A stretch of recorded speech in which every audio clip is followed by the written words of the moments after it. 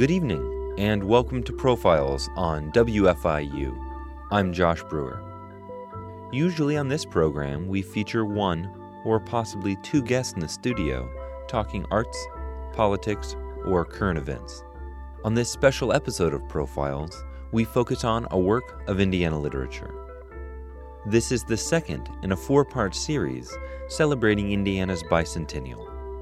In the course of the year, the series will examine various facets of the Hoosier experience, including literature, land, and labor.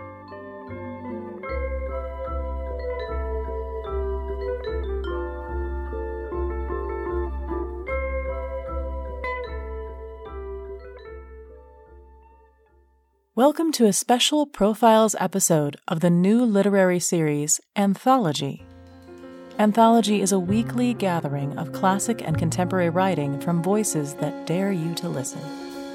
On today's program, a visit to Bloomington in 1915, from A Hoosier Holiday by Theodore Dreiser. Born in Terre Haute, Dreiser attended Indiana University during the academic year of 1889 to 1890. 25 years later, he returned for a tour of Indiana and published his reflections in a travel memoir. For Anthology, I'm Sarah Torbeck. And I'm your host, Heather Perry.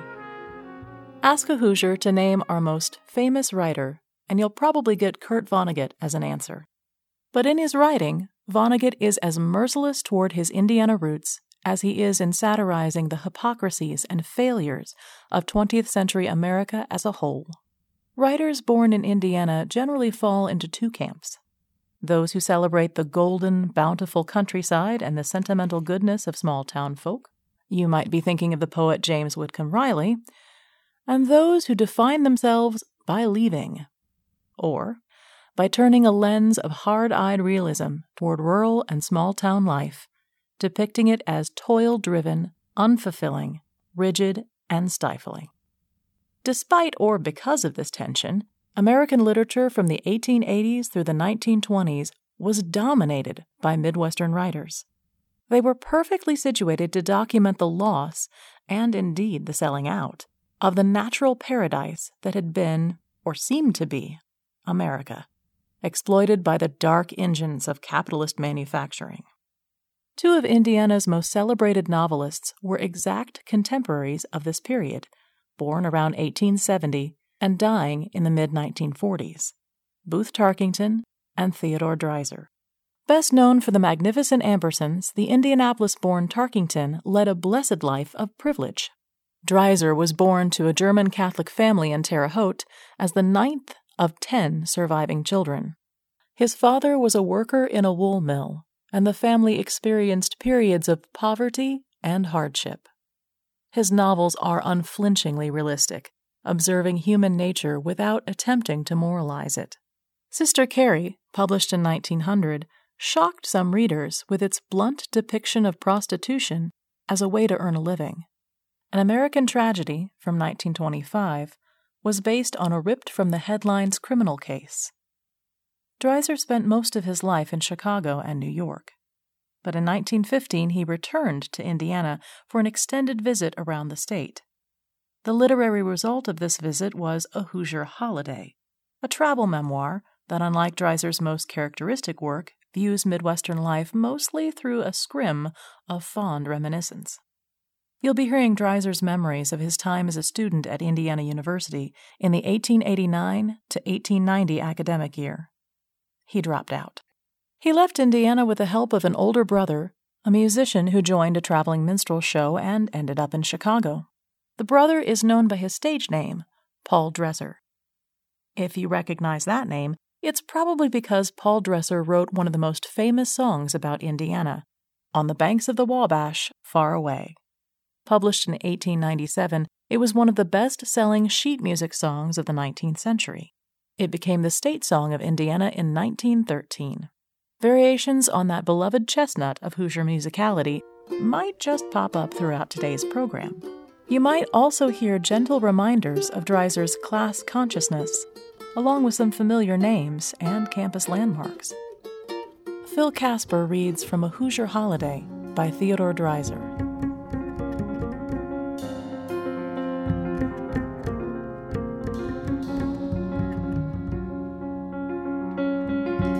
Bloomington, as we sped into it, did not seem much changed from the last time I had laid eyes upon it 25 years before. Only now, having seen the more picturesque country to the south of it, I did not think the region in which it lay seemed as broken and diversified as it did the year I first came to it.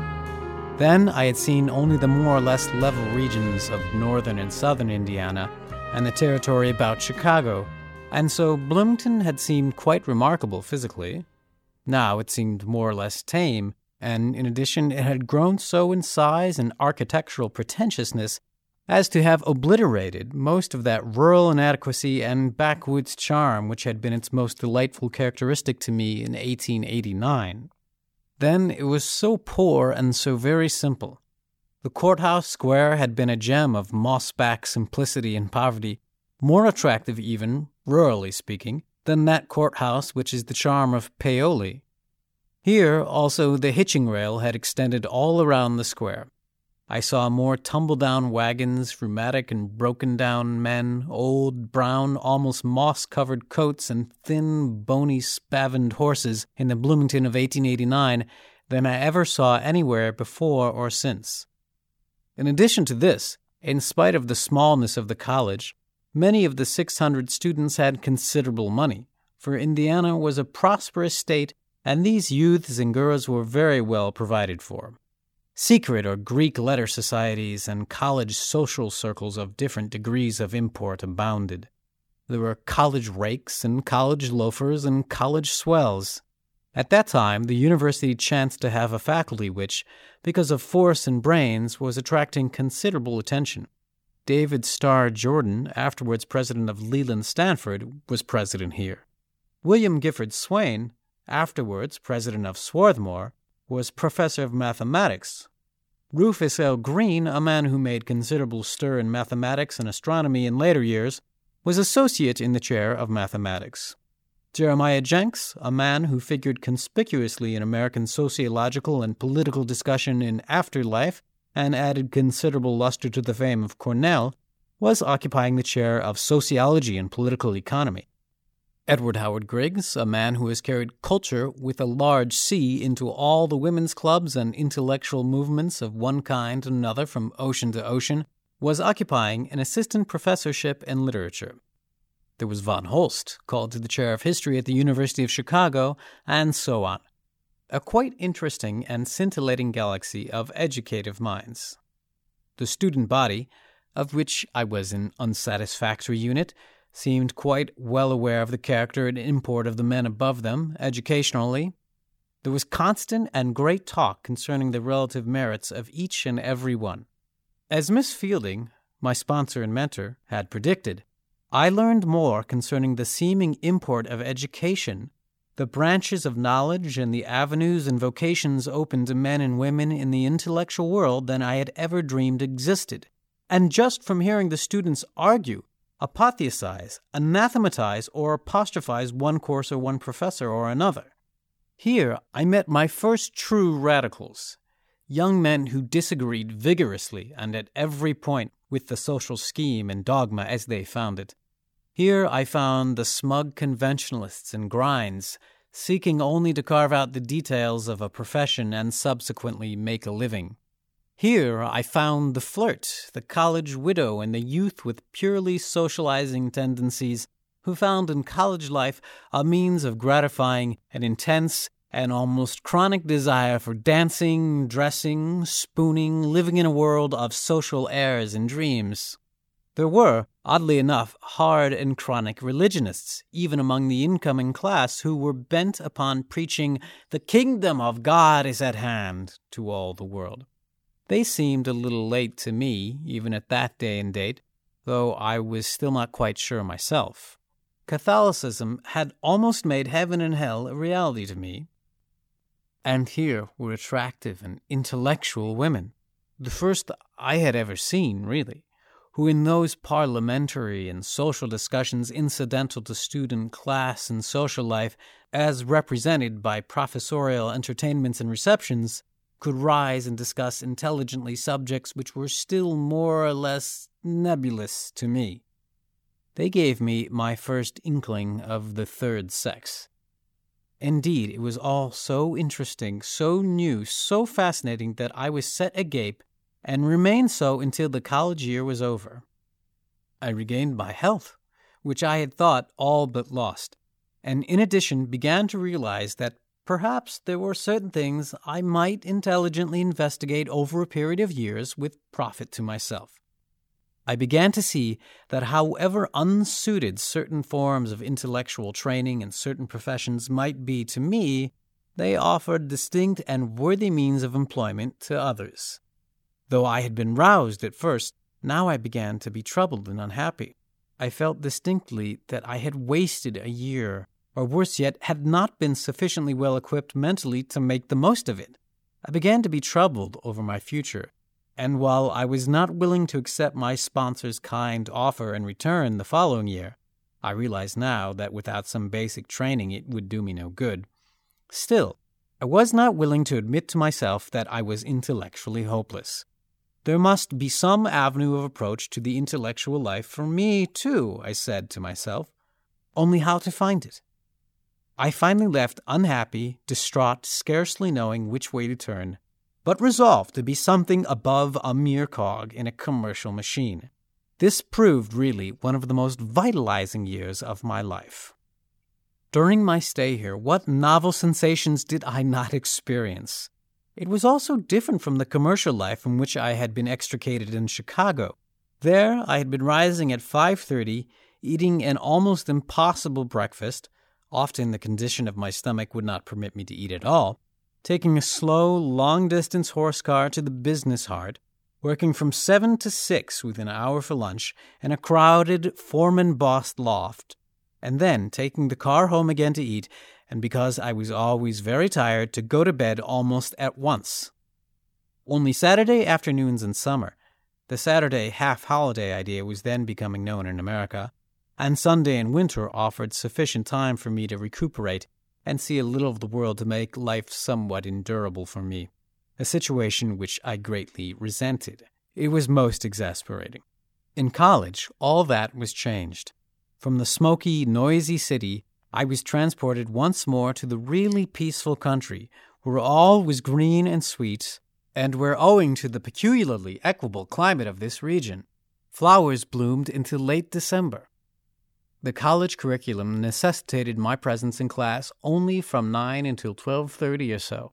After that, I was free to study or do as I chose. Outside my window in this lovely old house where I had a room were flowers and vines and a grape arbor heavy with blue grapes and a stretch of grass that was like balm to my soul. The college campus, while it contained but a few humble and unattractive buildings, was so strewn with great trees and threaded through one corner of it, where I entered by a stile, with a crystal-clear brook, that I was entranced. Many a morning on my way to class, or at noon on my way out, I have thrown myself down by the side of this stream, stretched out my arms and rested, thinking of the difference between my state here and in Chicago. There I was so unhappy in the thing that I was doing. The Irish superintendent who was over my floor despised me, very rightly so, perhaps, and was at no pains to conceal it, threatening always to see that I was discharged at the end of the year. Our home life was now not so unpleasant, only I found no time to enjoy it. My work was too arduous. Here were no pots and kettles to pile in bins, no endless loads of tinware and woodenware to unpack out of straw or crates and store away, only to get them out again on orders. There I felt myself a pointless, unimportant bond-slave. Here I was a free intellectual agent, to come or go as I chose. I could even attend classes or not, as I chose. Study was something I must do for myself or not. There was no one present to urge me on. Various youths, as I have said, at once gathered about me. Prospective lawyers, doctors, politicians, preachers, educators in embryo walked by my side or sat by me at the club boarding table, or dropped in between 4 and 6 of an afternoon, or walked with me in the country, or played cards on Saturday afternoon or Sunday, or proposed an evening at church or at a debating society to discuss philosophy or read, or even call upon a girl. I was not very well equipped materially, but neither was I absolutely unpresentable, and aside from the various Greek letter and social fraternities, it did not make so much difference. I was never actually tapped for membership in one of these latter, and yet I was told afterwards that 2 different fraternities had been seriously divided over the question of my eligibility, another typical experience of mine. But I went out a great deal nevertheless, dreamed much, idled, rested, and if at the end of the year I was mentally disgruntled and unhappy, physically I was very much improved. There could be no question of that, and my outlook and ambitions were better. You are listening to Profiles on WFIU. This week, we're listening to a special edition of the program focusing on Indiana literature. This is the second in a 4-part series celebrating Indiana's bicentennial. We'll be back in a moment.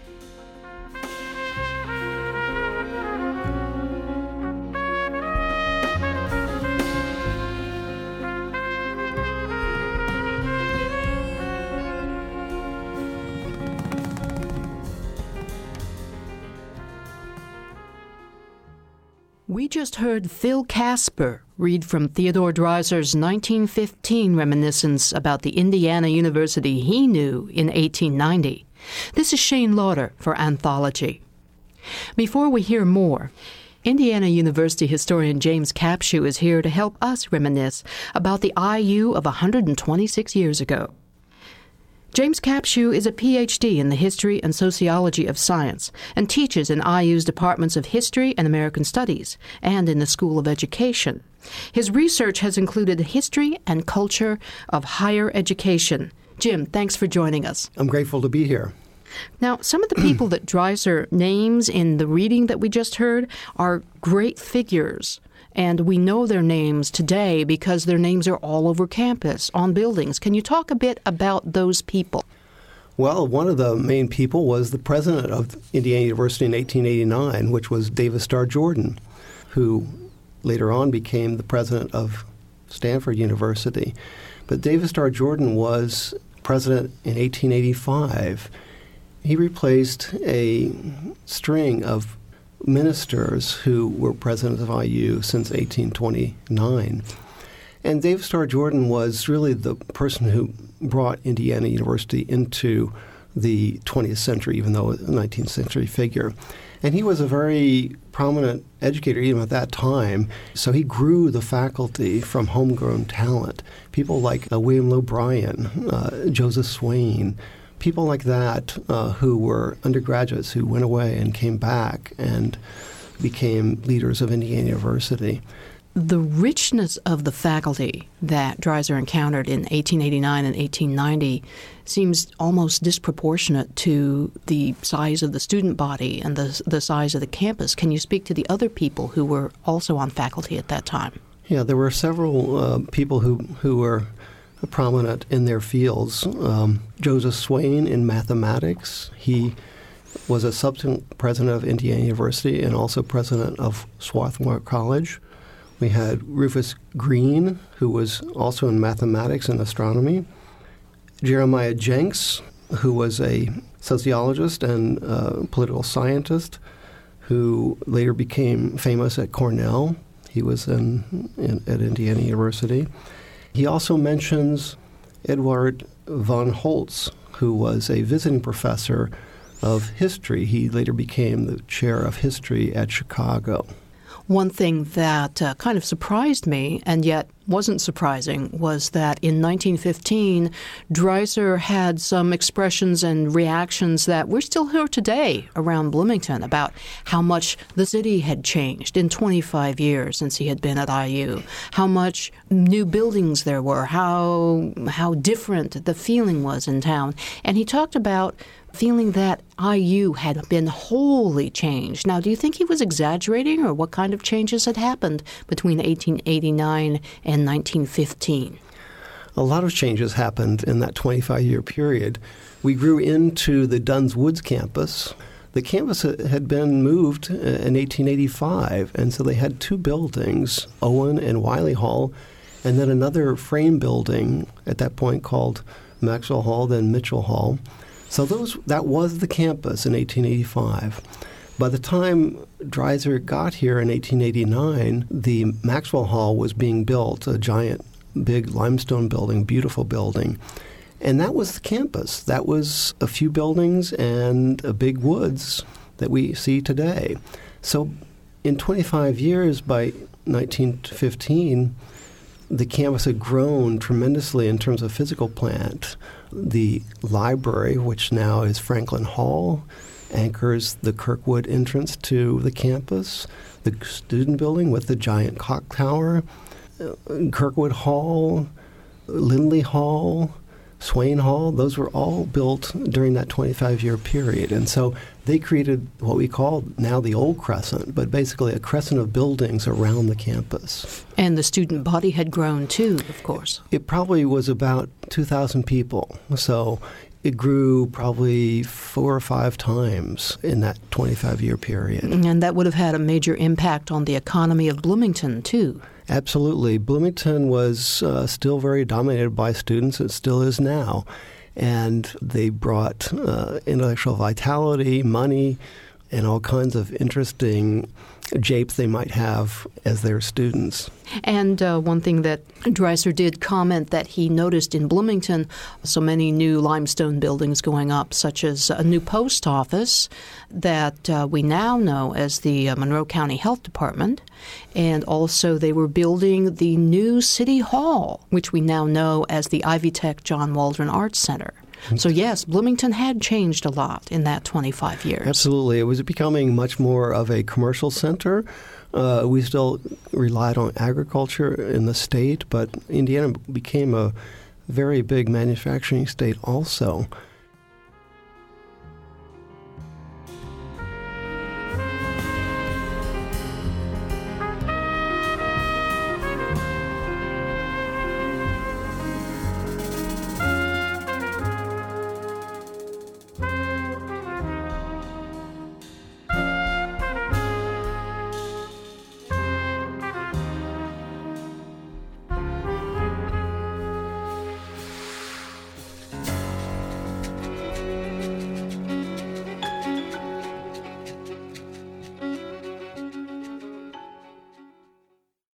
The novelist Theodore Dreiser attended IU in the 1889 to 1890 academic year and revisited Bloomington 25 years later.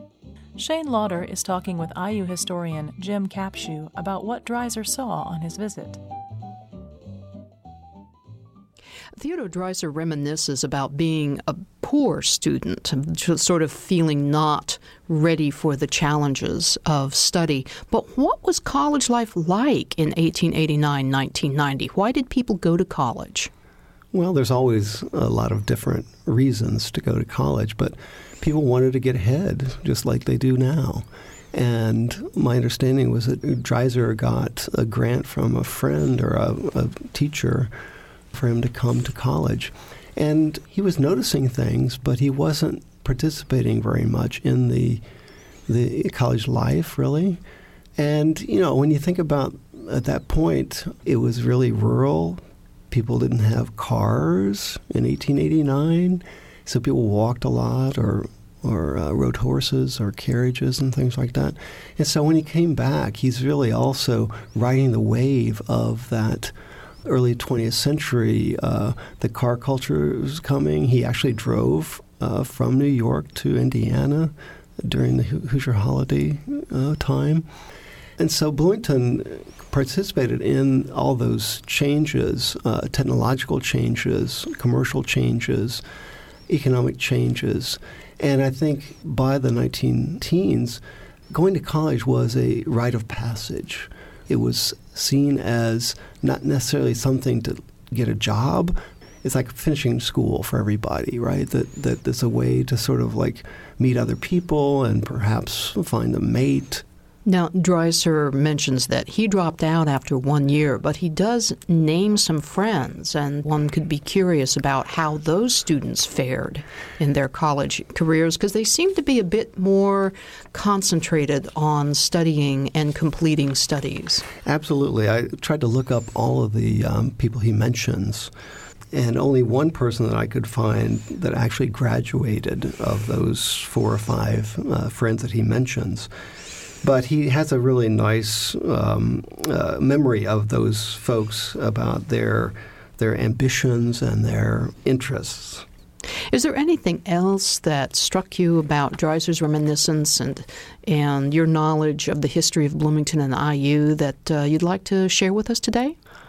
I do think that it's interesting to think about his time at Indiana as the beginning of what the university became.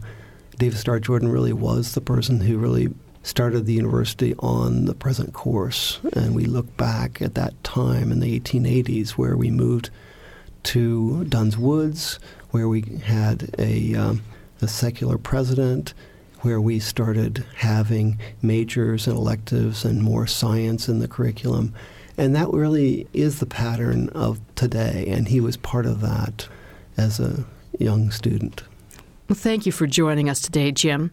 We've been speaking with IU history professor James Capshew about the changes to IU and Bloomington around the turn of the 20th century, as seen by author Theodore Dreiser in his 1915 memoir, Hoosier Holiday. For Anthology, I'm Shane Lauder. You are listening to Profiles on WFIU. This week, we're listening to a special edition of the program focusing on Indiana literature.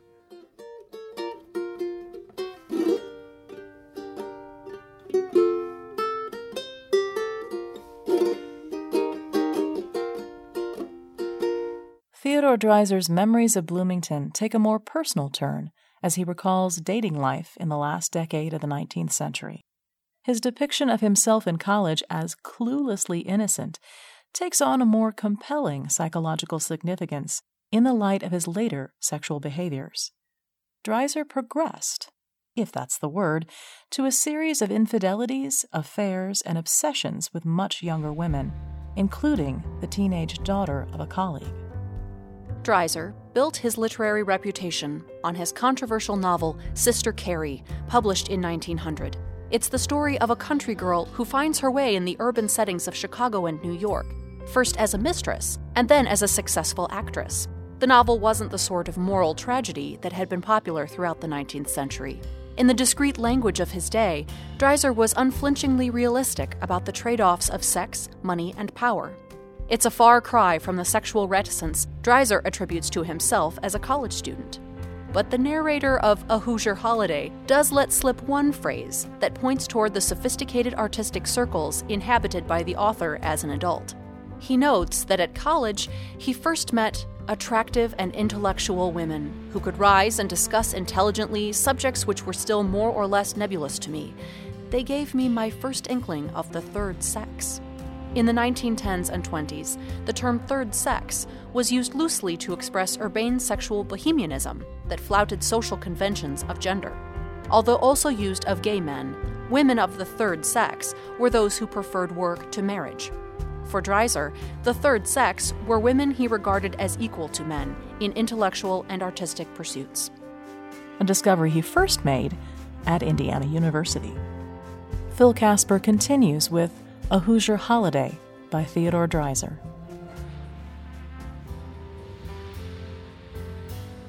It was during this winter that I experienced several of those early, and because I was young and very impressionable, somewhat memorable love affairs which, however sharp the impression they made at the time, came to nothing. But one thing that is missing in the picture, without a face it seems so incomplete, so incomplete. Owing to a very retiring and nervous disposition, I could never keep my countenance or find my tongue in the presence of the fair. If a girl was pretty and in the least coquettish or self-conscious, I was at once stricken as with the palsy, or left rigid and played over by chills and fever. Adjoining this house, in the cottage previously mentioned, was a young tow-headed hoyden, who no sooner saw that I was in this house as a guest than she plotted my discomfiture and unrest. It was my custom, because there was a space between two windows outside of which were flowers, to study in the east side of my room looking out on the lawn. In the cottage adjoining were several windows through which, on diverse occasions during the first and second week, I saw a girl looking at me, at first closing the shutters when she saw me looking, but later, finding me bashful, no doubt, and inclined to keep my eyes on my books, leaving them open and even singing or laughing in a ringing, disturbing way.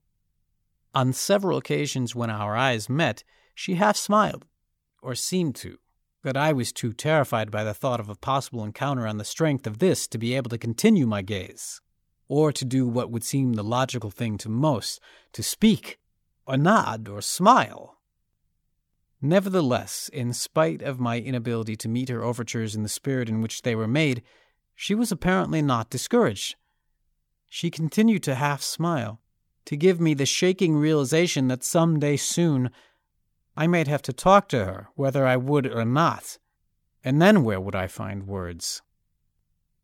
One afternoon, as I was brooding over my Latin, attempting to unravel the mysteries of conjugations and modifications, I saw her come out of her back door and run across the lawn to the kitchen of the old widow lady who kept this house.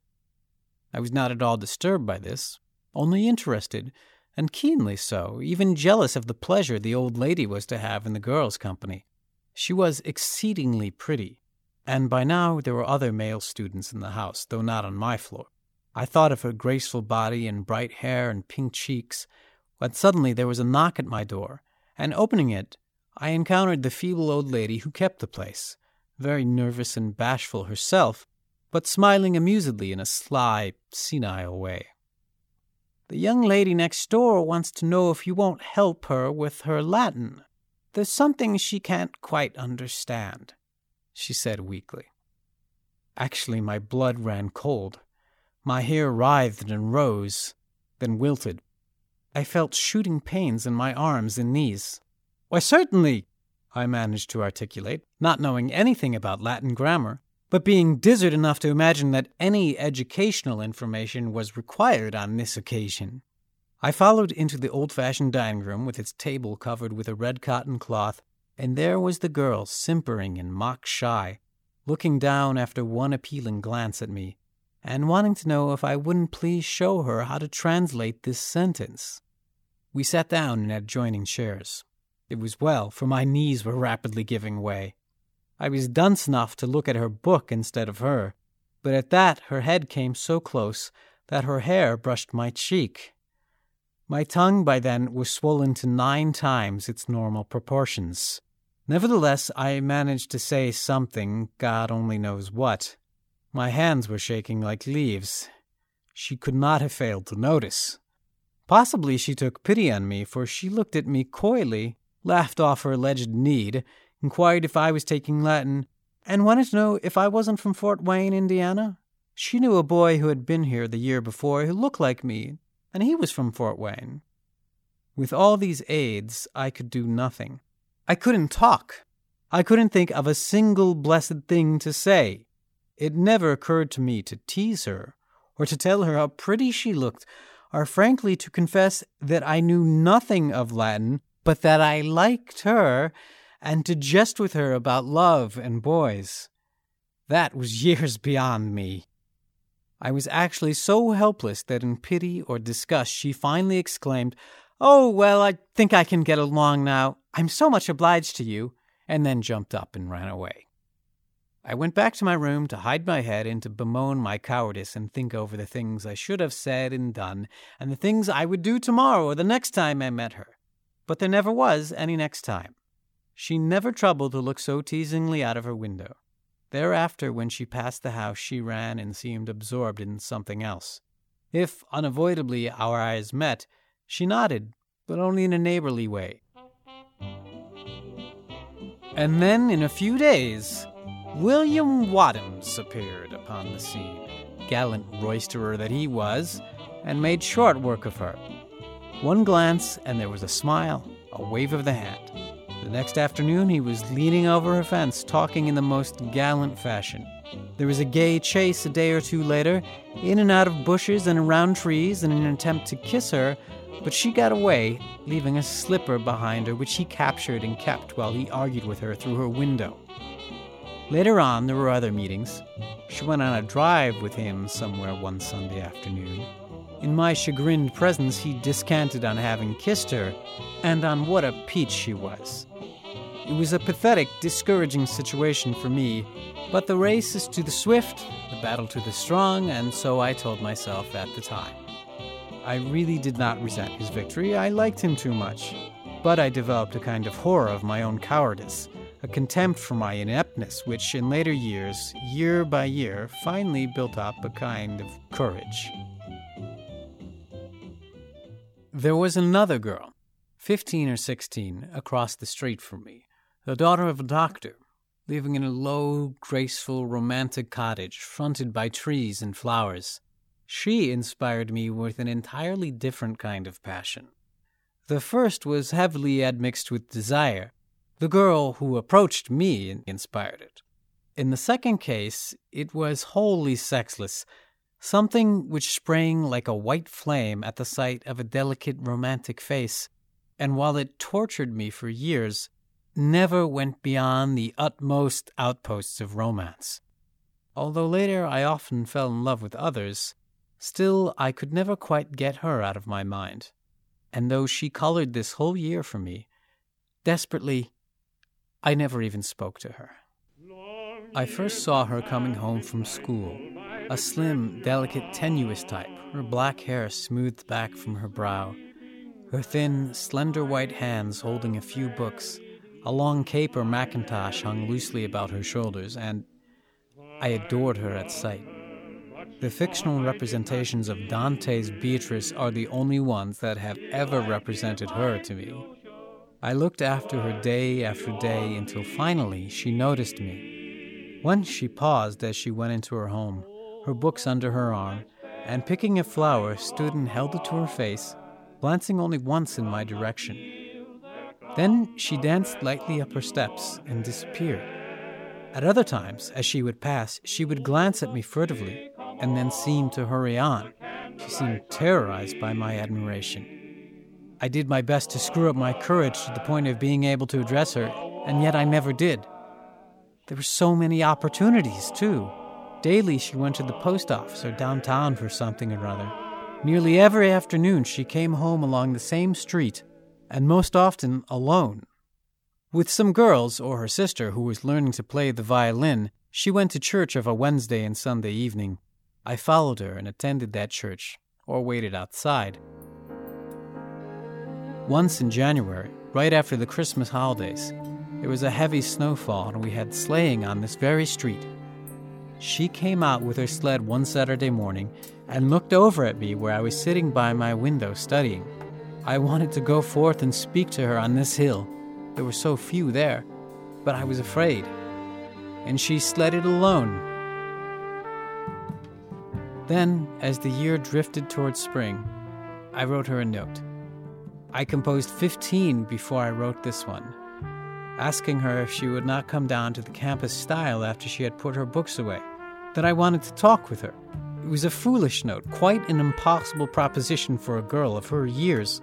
Frightening. All I had to say I could have said, following in step with her at some point, and beginning a friendly, innocent conversation. But I was too wrought up and too cowardly to be able to do the natural thing.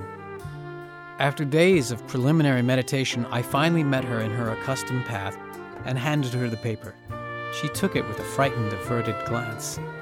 There was a look of actual fear in her eyes, and hurried on. I went to the stile, but she did not come. I saw her afterward, but she turned away, not in opposition, I could see that, but in fright. That night, I saw her come to the window and look over at my window, but when she saw me looking, she quickly drew the blind. Thereafter, she would look irregularly, and one evening, after putting away her books, I saw her walk down to the stile. But now I was too frightened to follow. And so it went until the end of the second semester when, because of room changes and most of the crowd I was familiar with moving to the district immediately south of the college, I felt obliged to move also. Besides, by now I had given up in despair. I felt that she must feel and see that I was without vitality. And as for my opinion of myself, it is beyond description. I left, but often of an evening in the spring I used to come and look at her windows, the lighted lamp inside communicating a pale luster to them. I was miserably, painfully unhappy and sad, but I never spoke. The very last day of my stay but one, in the evening, I went again, just to see. What better tribute could I pay to beauty and youth? Entering Bloomington this afternoon, the memories of all my old aches and pains were exceedingly dim. We say to ourselves at many particular times, "I will never forget this," or "the pain of this will endure forever." But, alas, even our most treasured pains and sufferings escape us. We are compelled to admit that the memory of that which rankled so is very dim. Marsh fires, all of us. We are made to glow by the heat and radiance of certain days, but we fade and we vanish. You're listening to Theodore Dreiser's account of his visit to Bloomington 25 years after he left IU in 1890. This special Profiles edition of the new series, Anthology, will continue.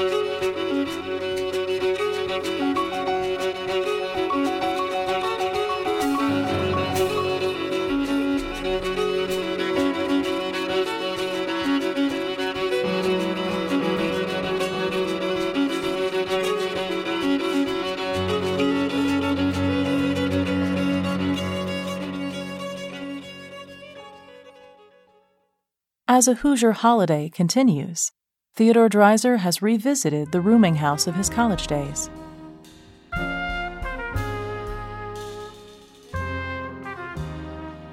Nevertheless, entering Bloomington now, it had some charm. Only as I thought the whole thing over, the memory of my various sex failures still rankled. I was not really happy here, I told myself.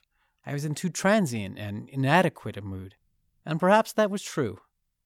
At any rate, I wanted to see this one principal room I have previously mentioned, and the college and the courthouse, and feel the general atmosphere of the place. As a whole, the town was greatly changed, but not enough to make it utterly different. One could still see the old town in the new. For although the old, ramshackle, picturesque, attractive courthouse had been substituted by a much larger and more imposing building of red brick and white stone, a not uninteresting design, still, a number of the buildings which had formerly surrounded it were here. The former small and by no means cleanly post office, with its dingy paper and knife-marked writing shelf on one side, had been replaced by a handsome government building suitable for a town of 30 or 40,000. A new city hall, a thing unthought of in my day, was being erected in a street just south of the square. New bank buildings, dry goods stores, drug stores, restaurants were all in evidence. In my time there had been but 2 restaurants, both small and one almost impossible. Now there were 4 or 5 quite respectable ones, and one of considerable pretensions. In addition, down the main street could be seen the college or university, a striking group of buildings entirely different from those I had known. A picture postcard, referring to one of the buildings, spoke of 5,000 population for the city and a 4,000 attendance for the university. Feeling that too much had disappeared to make our stop of any particular import, still I was eager to see what had become of the old rooming house, and whether the little cottage next door and the home of Beatrice over the way were still in existence. Under my guidance, we turned at the exact corner and stopped the car at the curb. I was by no means uncertain, for on the corner diagonal from my old room was a quondam student's rooming house too obviously the same to be mistaken. But where was the one in which I had lived? Apparently it was gone. There was an old house on the corner looking somewhat like it, and the second from it on the same side was evidently the small house in which Miss T had lived. And over the way, yes, save for another house crowding beside it, that was the same too. Only in the case of this house on the corner, all at once it came to me. I could see what had been done. "Willie," I said to a boy who was playing marbles with two other boys right in front of us, "how long has this second house been here? This one next to the corner?" "I don't know. I've only been here since Booster Day." "Booster Day?" I queried, suddenly and entirely diverted by this curious comment. "What in the world is Booster Day?" "Booster Day!" He stared incredulously as though he had not quite heard. "Ah, go on. You know what Booster Day is?" "I give you my solemn word," I replied very seriously. "I don't. I never heard of it before. Believe it or not, I never did. I don't live anywhere around here, you know." "Hey, Tozer!" he called to another boy who was up in a tree in front of the house, and who, up to this moment, had been keeping another youth from coming near by striking at him with a stick. "Here's a feller says he never heard of Booster Day. Ah, ha!" "It's the truth," I persisted. "I'm perfectly serious. You think I'm teasing you, but I'm not. I never heard of it." "Where'd you live then?" he asked. "New York," I replied. "City?" "Yes." "Did you come out here in that car?" "Yes." "And they ain't got a Booster Day in New York?" "I never heard of one before." "Well, we have one here." "Well, when does it come then?" I asked, hoping to get at it in that way. "In summertime," he replied, smiling. "Now, about August." "No, it don't," commented the boy in the tree. "It comes in the spring. I know, because we were still in the school yet last year, and they let us out that day." "Well, what month was it in then?" I went on. "April, May, June?" "May, I think," said the boy in the tree. "I know we were still in school, anyhow." "Well, what did they do on Booster Day?" I inquired of the boy on the ground. "Well," he said, kicking the bricks with his toes, "they now send up balloons and shoot off firecrackers and have a parade, and someone goes up in a flying machine, at least he did last year." "Yes, what for, though?" I inquired. "Because it's Booster Day," he insisted. "But don't you see that isn't an answer?" I pleaded. "I want to know what Booster Day is for." "I know," called the boy in the tree gallantly. He had evidently been turning this problem over in his own mind, and now came to the other's rescue. "It's the day all the stores advertise to get people to come into town. It's to boost the town." "Well, now, there you have it," I said to the first boy. "Booster Day is the day you boost the town, advertising day. You think it's always been, and yet you don't even know what day it comes on. I'll bet you haven't had such a day out here for more than 10 years. I said to another boy, drawn near and who was standing by open-mouthed, "Where do you live?" "In there," he pointed, indicating my old study. "We keep boarders." "Then you can tell me, maybe, did that house always have a porch?" "No, sir. I put that one on 2 years ago." "And was it always on the corner?" "No, sir. They moved it over when they built this house in here. I know, 'cause now we lived down there before we moved up here, and I seen 'em do it." "That settles it," I said cheerfully. "Do you suppose your mother would let me go in and look at that corner room?" "My mother's away to the country. It's only my sisters at home. But you can come in. The room ain't rented now." He marched briskly up the steps and opened the door. It was quite the same, save for a new, smooth hardwood floor and the porch. The window where I always sat commanded no view of any lawn, but looking across the way and at the house diagonally opposite, I could get it all back. And it touched me in a way, like the dim, far-off echo or suggestion of something, a sound, an odor, one could scarcely say what. At best, it was not cheerful, a slight pain in it, and I was glad to leave. Once outside, I sat under the wide-spreading elms waiting for Franklin to finish his sketch and thinking of old days. Over there, in the house diagonally opposite, on the second floor, had lived Thompson the Vane in his delightfully furnished room. I always thought of him as Vane, even in school. He was so tall, so superior, with a slight curl to his fine lips, with good clothes, a burning interest in football and hockey, and money, apparently, to gratify his every whim. He had a kindly, curious, and yet supercilious interest in me, and occasionally stopped in to stare at me, apparently, and ask casually after my work. And around the corner of the next block, in a large square house, but poorly provided with trees, lived one of the most interesting of the few who took an interest in me at the time. I could write a long and exhaustive character study of this youth, but it would be of no great import here. He was a kind of fox or wolf in his way, with an urbane and enticing way of showing his teeth and a smile which quite disarmed my opposition and interested me in him. He was a card sharp, and as much a gambler as any young boy may be. He drank, too, though rarely to excess. All the mechanistic, religious, and moral propaganda of the college intended to keep the young straight were to him a laughing matter. He was his own boss and instructor. Evidently his family had some money, for they seemed to provide for him freely. Once he came to me with the proposal that we take 2 girls, both of whom he knew and to whom he seemed perfectly willing to recommend me in the most ardent fashion, to Louisville over a certain holiday, Washington's birthday, I think, he to arrange all details and expenses. At first I refused, but after listening to him I was persuaded and agreed to go. The result, as I feared, proved decidedly disastrous to my vanity. His girl, whom he took me to see, was petite, dark, attractive, by no means shy or inexperienced, and at her house I was introduced to a plump, seductive blonde of about 17, who was quite ready for any adventure. She had been told about me, almost persuaded against her will, I fancy, to like me, but I had no tongue. I could not talk to her. I was afraid of her. Still, by reason of a superhuman effort on my part to seem at ease and not dull, I got through this evening. How, I don't know. At any rate, I had not alienated her completely. The following Sunday we went, and had I had the least sang-froid or presence, I might then and there have been instructed in all the mysteries of love. This girl was out for an adventure. She was jealous of the attention showered upon her friend by W.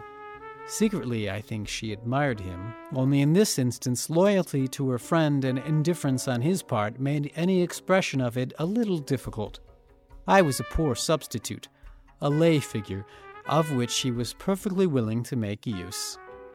On the way on the train, we sat in the same seat, and I took her hand. A little later, I gallantly compelled myself to slip my arm around her waist, though it was almost with fear and trembling. I could not think of any witty, interesting things to say, and I was deadly conscious of the fact. So I struggled along, torturing myself all the way with thoughts of my inadequacy. Arrived at Louisville, we walked about to see the sights. There had been a great tornado a few days before, and the tremendous damage was still very much in evidence. Then we went to the principal hotel for dinner. My friend, with an effrontery which to me passed over into the realm of the unbelievable, registered for the 4 of us, taking 2 rooms. I never even saw the form of registration. Then we went up, and my girl companion, having by now concluded that I was a stick, went into the room with a W, and his sweetheart had retired. W came to my room for me, and we went down to dinner. He even urged more boldness on my part. After dinner, which passed heavily enough for me, for I was conscious of failure, we had 5 hours before our train should be due to return. That time was spent in part by myself and this girl idling in the general parlors because W and his mate had mysteriously disappeared. Then, after an hour or more, they sought us out and suggested a drive. Since we had brought bags, we had to return to the hotel to get them and pay the bill. There were still 3/4 of an hour. After perfecting her toilet in the room belonging to my friend, my girl came downstairs to the parlor and, a half hour later, just in time to make the train, W and his charmer appeared. The day was done, the opportunity gone. As in the previous cases, I heaped mounds of obloquy upon my head. I told myself over and over that never again would I venture to make overtures to any woman, that it would be useless. I am doomed to failure, I said. No girl will ever look at me. I am a fool, a dunce, homely, pathetic, inadequate. Back in Bloomington, I parted from them in a black despair, concealing my chagrin under a mask of pseudo-gaiety. But when I was alone, I could have cried. I never saw that maiden any more. Afterwards, W. took me to see his girl again. He had no feeling of disappointment in me, apparently, or rather he was careful to conceal it. He seemed to like me quite as much as ever, but he proposed no more outings of that kind. And there were C.C. Hall, who lived in a small bedroom over me, and used to insist, for policy's sake, I fancy, that he thought better in a small room, and that too much heat was not very healthy, and short Bill Hoey, expert on the violin and a seeker after knowledge in connection with politics and taxation. Arthur Pendleton, solemn delver into the intricacies of the law. Russell Ratliff, embryo metaphysician and stoic. A long company. I can see them now, all life before them. The old, including men and women, merely so much baggage to be cleared away. Their careers, their loves, their hopes, all that was important in life. And life then felt so fresh and good, so inviting. After this came the university, wholly changed, but far more attractive than it had been in my day. A really beautiful school. I could find only a few things. Wiley Hall, the brook, a portion of some building which had formerly been our library, had been so added to that it was scarcely recognizable. I ran back in memory to all those whom I had known here. The young men, the women, the professors. Where were they all? Suddenly I felt dreadfully lonely, as though I'd been shipwrecked on a desert island. Not a soul did I know any more of all those who had been here. Scarcely one could I definitely place.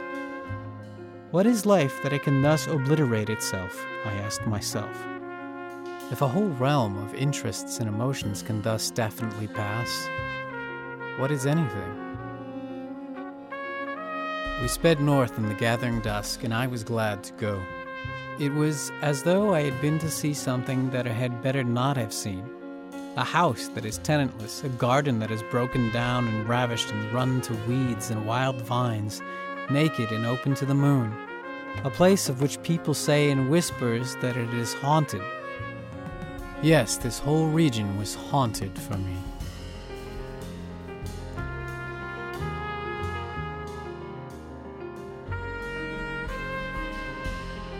You've been listening to a special episode of the new literary series, Anthology, for the Indiana Bicentennial on Profiles.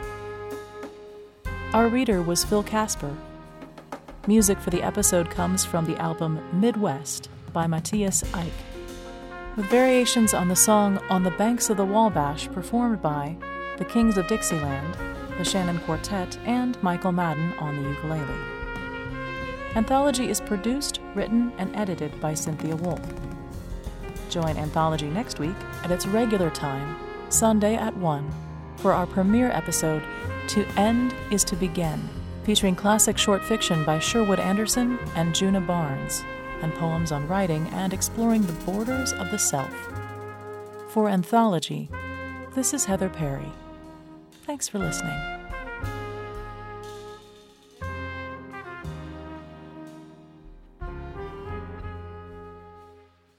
Copies of this or other programs can be obtained by calling 812-855-1357. Information about Profiles, including archives of past shows, can be found at our website, wfiu.org. Profiles is a production of WFIU and comes from the studios of Indiana University.